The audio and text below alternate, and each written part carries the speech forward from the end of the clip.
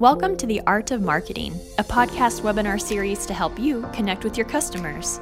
We talk with marketing directors, executives, and business owners to learn more about their approach to marketing, hear which tactics deliver results in different industries, and give you some ideas for your next campaign.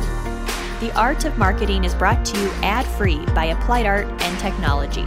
Applied Art is a creative studio that helps businesses create professional content that gets results. From video production, websites, virtual events, and much more, Applied Art can help you build the bridge from marketing to sales.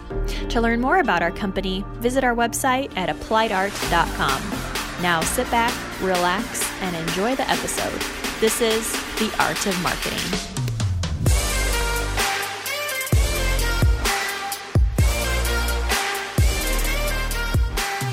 Welcome, everybody, to episode number 33 of the Art of Marketing podcast webinar series with your friends at Applied Art. Today, we are talking about healthcare marketing during a global pandemic with Janell Pittman. Before I introduce her, though, I wanted to say we've got our regulars here on the show today. We've got our partners, Mark and George, Shannon, our business development manager, and myself, Ryan, and I'm in marketing. Today, I think we're going to have a really great broadcast for everybody to listen into, a great topic about some stuff that's very timely and affecting everybody these days, which is the global pandemic and its effect on the healthcare industry. So Janell is our guest today, and Janell is the Chief Marketing and Digital Strategy Officer for MercyOne. Janell, welcome to the show. Thank you. Awesome. So for the folks that don't know who you are, can you run us through a little bit about your role at MercyOne and what all the different things that you're involved in there? Sure.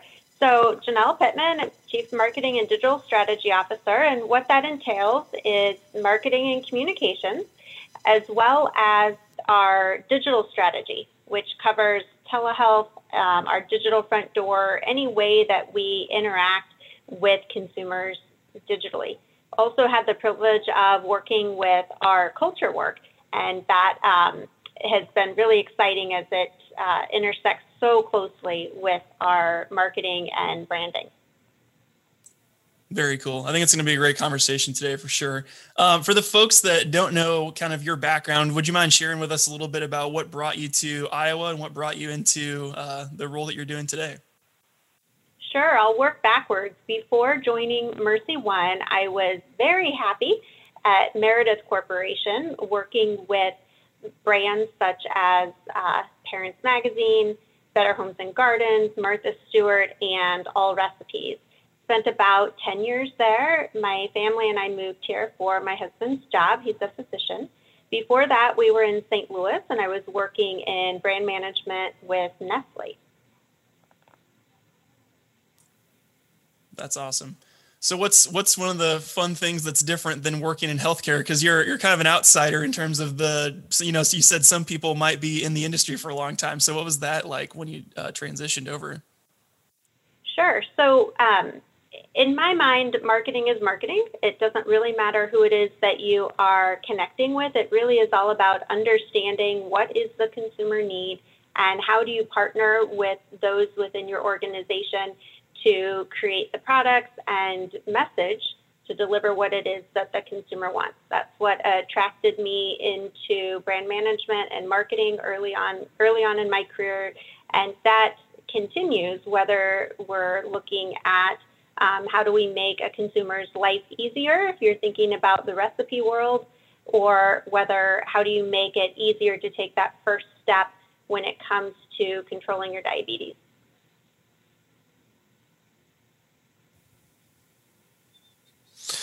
Janell,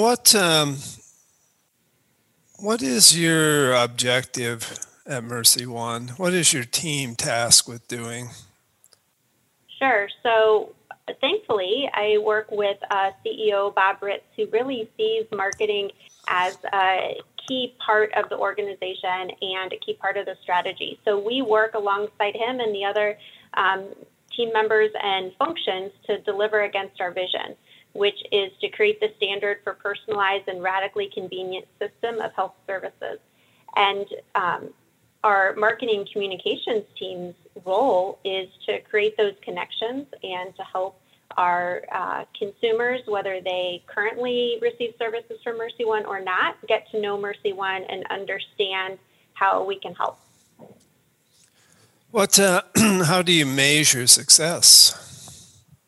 Sure. So lots of different ways. Across Mercy One, we have 5 key results focused first and foremost on our engagement with our colleagues, our connection with our consumers in terms of likelihood to recommend, our quality, which currently ranks better than the 10th percentile for nationally, so very exciting there. Financial performance, and then ambulatory growth. And those are the metrics everyone across Mercy One works towards. Everything that we do in marketing is focused on growing those as well. So in addition, we will look at market share as a measure of ambulatory growth so that we can see how, not just how we're growing and progressing, but also compare ourselves to others. So, I assume ambulatory growth has nothing to do with more ambulance calls, right? What is that? Correct. Thank you. Appreciate that. So ambulatory growth is basically anything that happens outside of a hospital. So we know more and more we want people to be receiving care outside the hospital, whether that's in a clinic or through virtual care. And so that's how are we growing our non-hospital based encounters. Janell, I really love the radically convenient care. I think that's just an awesome phrase. And so I would imagine, especially with the state of the world today, telehealth and digital is pretty important. So can you talk a little bit about that? Did that all start before the pandemic, or is that a result of responding to the pandemic? Sure, it is an element of both. We were fortunate at Mercy One to have the foundation tools and processes in place before the pandemic. However, we were only seeing 100 to 200 virtual visits a week. During the pandemic, we have grown as high as 8,000 virtual visits a week.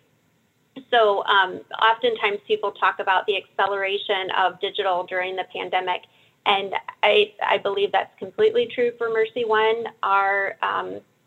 We basically consolidated implementation of 2 to 3 years worth of strategy into a couple of weeks. And what we're focused on now is how do we continue that convenience that consumers expect. And it's not just about convenience. It really is also about how do we improve the quality of care. What we found is that consumers, it's just another touch point with their provider or with their care team to help stay on track with their health. Well, and you shared a story with us the last time we chatted about physical therapy. I can't even imagine. Tell us a little bit about that. I think it's a great story. Yeah. So I had, as you can imagine, everyone in healthcare was working crazy hours, still is, during the pandemic. And I started getting these horrible headaches from, being at the computer all the time. And so I went to a physical therapist for an in-person visit. I was about to cancel because, have to leave the office, get in the car, go over, drive back, et cetera. And I called Sam, who's an amazing physical therapist at Mercy One Clive Physical Therapy, and said, can we do this via, I have to give props to Sam because she's so wonderful. Can we do this via a virtual visit? And then I think our next 2 to 3 appointments were actually done virtually, and, saved half an hour worth of driving and felt a lot better. So how does that work for that? I mean, if they're not physically touching you, how do you alleviate your pain and stuff if they're talking to you through a camera? I'm curious. Well, I can only speak for if you've got headaches. But they have you look in the camera as if you were looking in a mirror and do different exercises. And then there's some things, I'll give a tip. This is crazy. But if you're having a headache, you put your fingers like this on your neck and then turn this way. Turn, and it kind of releases the muscle in the back of your neck. You got it down, George. I am not. Please do not take this as professional. Yeah, this is not medical advice. Yeah. My question is, what do you do when your boss is the one giving you a headache? How do you alleviate that pain? Yeah, that would never happen, Shannon. I know. I would like to know the answer to that one too. It's interesting too. I have a question. One of the things that's really important to marketers is really understanding what their audience, the consumers, and you actually have more than one audience. You have your consumers, you have your practitioners. I'm not sure if that's the right word, and you actually have your employees, your fellow coworkers. How do you understand, how do you get to know what their needs and what their desires are? Do you have research, or how does that work? Sure, we try to use everything that's at our fingertips. When we began our brand work, we did focus research to ask consumers what is it that drives your choice when you're consuming healthcare. We also asked similar questions to our colleagues to say, what is it that drives your choice when you're deciding where to pick an organization to join? And it was really important to us as we developed the brands that we had a platform and we're developing a brand that resonated both internally and externally. We do periodic research with engagement surveys. We're really working now, though, how we move beyond that to get more bi-directional communication. We're looking at technological solutions for how we can do that. Anyone who's listening to the podcast and has one of those, let me know. We also do just a lot of listening to colleagues. So one way that we're doing that is through what's called our care circle.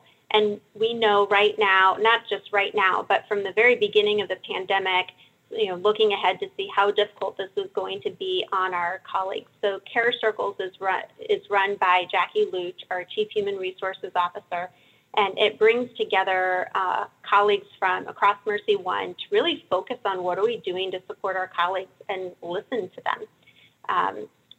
That involves rounding, but really having discussions. How are you doing today? What's going on? How was last night? Our colleagues have gone through awful, awful things, and we need to be there to support them. And it's really important as we've been working on how we support our colleagues to know each individual colleague's experience is going to be so different. And you can go out and, everyone has EAP services, and you could say, go ahead and call or something like that. But the people who most need it aren't going to call. And then there are so many options. How do you know what to leverage? So the Care Circle was out on the floors in the clinics having those discussions and saying, have you considered thinking of 3 things you're thankful for before you go home this day? Just really very targeted to what that individual colleague needs. Well, I have one thing I'm thankful for right now. I picked up a new trick. So thank you. Was there anything that surprised you? Or is there any change like in the consumer, the way that they think that has shifted within the last year or two? Absolutely. Everything is shifted when it comes to COVID. And it varies by consumer and varies by psychographic. So we don't look at all consumers as the same. Within healthcare, you have some people, it's actually a very, very small percentage of the population, who looks at their provider and says, what they tell me to do, I'm just going to check it off, and that's exactly what I'm going to do. That's how most of healthcare historically has been oriented, for that kind of patient as a receiver. What we know from psychographics is that there are many more segments that actually look at their healthcare as a partnership and are looking to collaborate with the care team versus simply take instruction. So we're working through the brand work and continuing on to understand those segments and tailor messaging, tailor products even in terms of how to reach them. One thing about that surprised me during the brand work, I had expected that we would see more differences region to region and between urban and rural in terms of top drivers of choice. What we found, that there were very, very few differences in terms of what really drove choice for consumers in those different environments. And it really comes down to providing that personalized, individualized care for a patient. Wow, that's really fascinating. How do you translate that through digital? I think that's a that's a problem that banks went through. Instead of going into the bank and having a happy, friendly person, now everything's online. And same with healthcare, is more and more telemedicine. And how do you translate that caring through really a kind of an impersonal mediums? Sure. So I think it starts with, how do you use AI to help get consumers directly to what it is that they need? When it comes to digital and telehealth, we actually see the opposite. People consider it to have even better connections that are developed during telehealth visits. And I'll just share a few examples with you. So there was a pediatric patient who was had been meeting with a therapist for a long time, and they were really having trouble breaking through. The provider asked the patient to go to the place they felt safest. So the kiddo took their device and went under their bed and had the telehealth visit from under their bed. And the provider said that it totally transformed the relationship and really created breakthroughs, because they were able to be part of the environment. We are embarking on a really large strategic initiative focused on care, the wide spectrum of care at home. And as we were meeting to talk about that kickoff, one of our pharmacists said, this is a huge opportunity to really personalize care and really improve the outcomes for patients. He said that in his experience, there's something called a kitchen table medication reconciliation. That's where the pharmacist is actually looking at the pill box, looking in the medicine cabinet, and we can do those things virtually now. And when the pharmacist says, "Oh, what's this blue pill? Oh, I'm not sure. It was this other, this provider I saw 2 years ago," that they hadn't told the pharmacist or the care team about. So when you're in the home, you can really have those kinds of breakthroughs that really are very personal. So I see it as an enhancement rather than a detriment. That to me is super interesting. It's like your doctor's making a house call again. Absolutely. Just much more convenient for both the provider and the patient. Well, and two, I assume the technology is there or will be there where, you can, off of my watch or something, get my pulse and whatever metrics you want. I was probably just at the early stages there, but a lot of those things you can find out without, you can decide if you really need to visit. Oh, that's so fascinating. I never would have thought of it that way, but that's totally a total mind shift, isn't it? Mm-hmm. Well, when we go, Shannon, I think, talked about radical convenience, and that is our vision. And so when you think about radical convenience, it's no longer what time do I as a provider have open in my schedule. It's what do you as the patient need, and then the technologies are changing so quickly. We're actually kicking off or have implemented a remote patient monitoring study where the devices are actually now in the patient's homes to help for management of chronic conditions like COPD, heart failure, things like that. Yeah, I'd rather have a telehealth call under my bed, because when I go into the doctor's office, my blood pressure is always higher than it normally is, and they say, what's going on? I'm like, well, I'm here. I'm already freaked out because I'm not sure what you're going to tell me or what's wrong or what I got to do. So under my bed sounds good to me. My sister is the exact same way, Shannon. So it's actually a real syndrome or something. Oh, yeah. Yeah. We do always, I should say, our focus is always on clinically appropriate telehealth visits. So if we can't get your blood pressure and need it, and don't have a device in the home to be able to do that, that clinical appropriateness is still absolute paramount. And something I'm really proud of our providers is they very easily say, I think you're going to need to come in for this. And, they're not charged for that visit or anything, the virtual visit. But that kind of being able to switch between in-person and telehealth is really, really what's important, because it would be very difficult to only have telehealth visits with a provider, because sometimes you do need that. You do need that in person, and our providers are embracing doing both. I want you to talk a little bit about, you had 3 elements that you said you implemented probably 3 years worth of work in 2 to 3 weeks. And one of it, and it all came together pretty seamlessly. And that was culture, your strategic plan, and your brand. And, the logo changed a little bit, but it wasn't just about the signage. Talk a little bit about how that all came together. Sure. So as Mercy One came together as a unified organization, our team focused on 3 things, as you said: culture, brand, and strategy.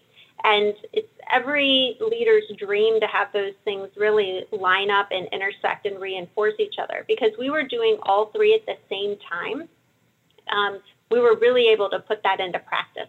So as an example, as we looked at our consumer research saying this is what is driving consumer choice, as we defined the culture shifts that we wanted to make as an organization, we were able to incorporate those so that the culture we were creating supported the brand we wanted to be able to talk about. Then on the strategy side as well, we knew where the strategy was going, what we could talk about now, but also what was coming, so that we could have a durable brand platform that gave us things we could, like I said, talk about now, but then knowing that we could extend that into the future as the strategy was implemented. And you mentioned the signage. As we talked about this, and this was a very, very engaging process with our team. So part of our culture was coming together as one. So we used development of the brand not just as a way to talk about our services together, have the same name. We used it as an opportunity, just like we were building the culture, to build the brand together. So we had, I believe, more than 5,000 interactions with colleagues and providers during the development of the brand work. So we were coming together from a process standpoint while we were coming together from a brand standpoint. And our saying was, this is about a sign of change, not a change of sign. So if all we did was change the signs, that would have been really a waste of money. What we found was that because people had been brought along during the process, then when they saw the sign go up, it was, oh yeah, this is becoming real. It was just another proof point in the culture and the coming together, rather than something happening in an isolated silo. Kind of geek out on this stuff. Hope that's all right.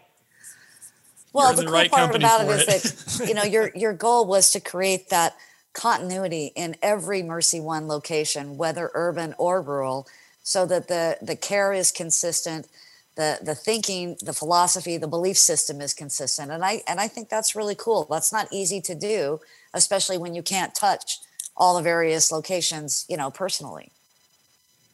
Yeah, thankfully go ahead. We met with providers, colleagues, leadership in every region regularly.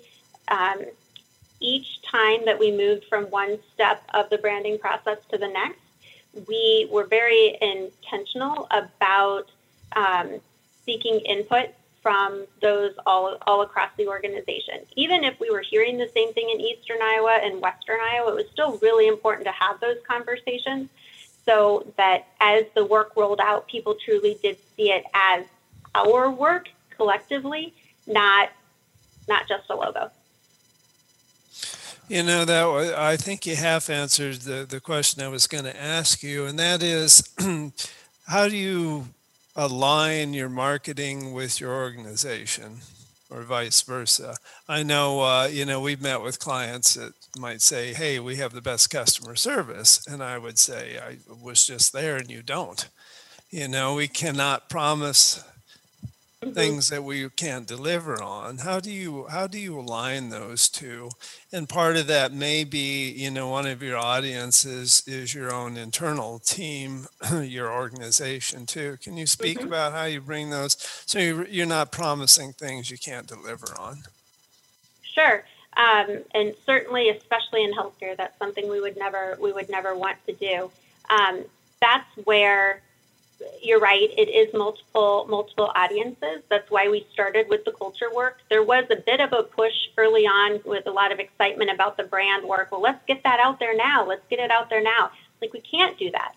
We can't go out and say that we're one until we together see ourselves as one.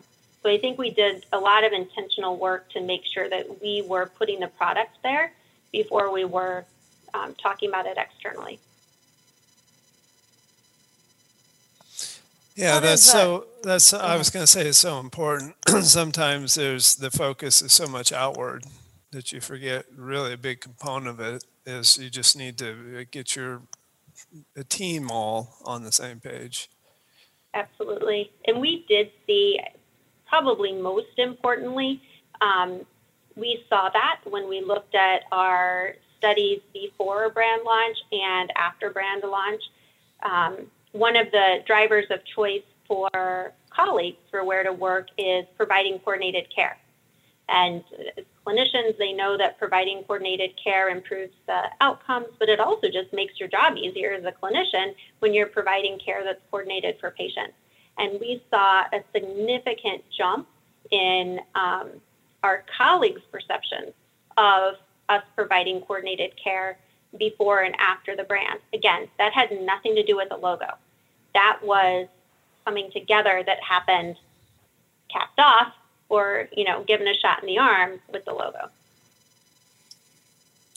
Considering how individuals consume healthcare, especially now in this changing time, how has that impacted, if it has, your strategies and the way that you market what Mercy One has to offer? Because there's got to be a connection. Everything's different. How have you had to pivot to handle that? Everything is absolutely different. We loved our brand launch spots. Everyone loved them. We couldn't run them. Nobody was in mass. So we instantly had to, turn that off. We had to very quickly get out new creative that talked about different things, talked about safety, did the socially responsible thing as a healthcare organization to show masking. Every item on set or every scene on set was cleared with our incident commander to make sure that we were following CDC and IDPH guidelines in terms of masking and distance and everything like that. It certainly adds a challenge. We had to not think about how are we going to leverage this media investment, the video investment. We had to say, what can we get done right now? Because it's going to be relevant maybe for the next 6 weeks, and then we'll see what's going to happen after that, because the virus changed so much, guidelines changed so much, and we had to be really flexible to respond to that. Really proud of the team and how they put on their very, very agile hats during all those changes. And I'm assuming the messaging probably changes away from, before where you're just pushing like, we're here for you, that type of thing. It's different. It's a different feel of we're here for you, right? It's not the same when there's the whole pandemic stuff going on. There's probably just more layers to it. Right. Our message had to shift to safety, just like everyone across the country. Healthcare volumes for routine visits dropped off. So then not just in terms of promoting Mercy One, but really more as a public health statement, we were out there with messages about the safety precautions extra safety precautions we were taking to keep patients safe in our facilities. Because when you read stories about people delaying care for heart attacks, about people skipping their follow-up appointment for COPD or diabetes, that's real. And that's very, very dangerous. So a lot of our messaging shifted simply to you can get safe care, and it's really, really important that you do that. Well, I'll tell you from a personal perspective, I've avoided all places and really stayed quarantined on purpose. And I unfortunately had to go to the doctor last week, and I was shocked to walk into the lobby of the building. I'm not even outside my doctor's office yet. And there was a machine I had to stand in front of with my mask on to have my temperature taken before I could go into the building. And I'm like, okay, this is weird, because I had no idea what to expect. I knew to wear a mask, but that's why the blood pressure was so high by the time I got to the doctor's office. I was freaked out walking into the building.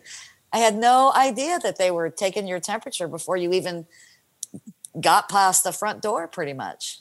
That's a big change. People put their trust in us. We take that very, very seriously, and we're going to keep you safe when you're in a Mercy One facility. Yeah, awesome. Janell, can you talk a little bit more tactically how your channel strategies are, social, television, radio, what the mix is, any paid search, any of those sort of things? How does that mixture look like? Sure. It really does depend what we're talking about. General branding messages, we tend to go more with mass media, and then specific appointment driving types of efforts. We really try to get as close to the individual as we can with that messaging. Very cool. How does social play into that? Sure. Social plays a big role in the branding elements. It's a great way to influence how consumers, that kind of gut feel that they have about you. Also, really important in the pandemic in terms of coming up with creative assets that make it easy to share and engage with information. What you need to do in terms of the pandemic. Targeting is also very helpful in social, not just for the brand messaging, but also for the campaign specific. The other place that we use social is in developing our employer brand.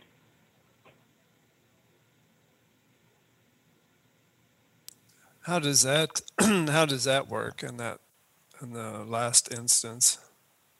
What's that on the employer brand? Yeah. Sure. So there we know the things that are drivers of choice, and we know, and I can't remember the statistics, I'm sorry, but it's a high percentage of people, as they are going through the interview process, will actually go to your social media to get a feel for what is it like to work there. And thankfully for us, it's a great place to work, and we've got lots of smiling with your eyes because it's math, but people coming together and enjoying each other that then is shared on social. It's attractive to prospective colleagues. So the whole piece about building relationships really happens internally and externally with individuals who need healthcare services. Absolutely. So what are your biggest challenges besides the pandemic, just in marketing in general? Yeah, it really is hard to get past that main point right now for us because, like Shannon, you've got a lot of people that are sheltering in place at home. And if you're not going to the grocery store even, it's difficult to think, okay, now I'm gonna prioritize my health and go in for a doctor's appointment. So making sure to continue to share those "it's safe at home" messages is really probably our biggest barrier. I know that's really real for me because I feel like that's the one place I don't want to go, because that's where sick people are. So that's the last thing I wanted to do. Yep. Yeah. And Shannon, I want to make sure you see your doctor. No, it is safe. And one way we communicated that was with COVID-free zones. So actually fully separating patient populations to make sure that anybody who was well was not anywhere near anyone who might have COVID. So Shannon, it's okay. Oh, I got it. I'm going to have to go back, and already my blood pressure is high. I can tell. Well, I'm proud of you. Keep it up. Thank you. Well, the good thing is that they know how to deal with infectious diseases, unlike, the grocery store, the hardware store, or places like that. Right. So from an employee standpoint, I know you mentioned that was a big focus, was make sure your people are prioritized and, putting all the stress under all the things they're experiencing the last year or so. What were some of the ways that you saw people responding to the pandemic internally? Obviously, exhaustion is probably the number one word if you had to put it, but what other things were you seeing in terms of how your people were handling everything that was going on? Sure. It varied by individual, by department, what was going on both within their work environment as well as within their home environment. What I would say that we saw most is people coming together and whatever needed to get done, doing it. And I might get teary-eyed talking about it, but the dedication that we saw from our team, truly, truly humbling. I know personally that, working long hours, when I went home, I actually made masks because the idea of stopping when I knew that my clinical colleagues were out there still on the floors, I couldn't do it. Literally, that's why I was making masks. Even when I'm at home, I've got to be able to do something to help. So I think the number one way of responding was through just dedication, recommitment to our mission and to our patients. And we saw colleagues from floors who weren't directly dealing with the pandemic sending gifts and notes to pump up those colleagues. We saw them adopting and sending food. We saw people actually in Northeast Iowa, our director of informatics is a nurse. And so she did her day job as director of informatics and then took night shifts as a nurse to help give people a break. We had people in HR answering phones on the floors. Everyone doing absolutely everything that they could do to help. And so I'll say to everybody in the Central Iowa community and across Iowa, you should be really, really proud of the healthcare providers that you have in Iowa.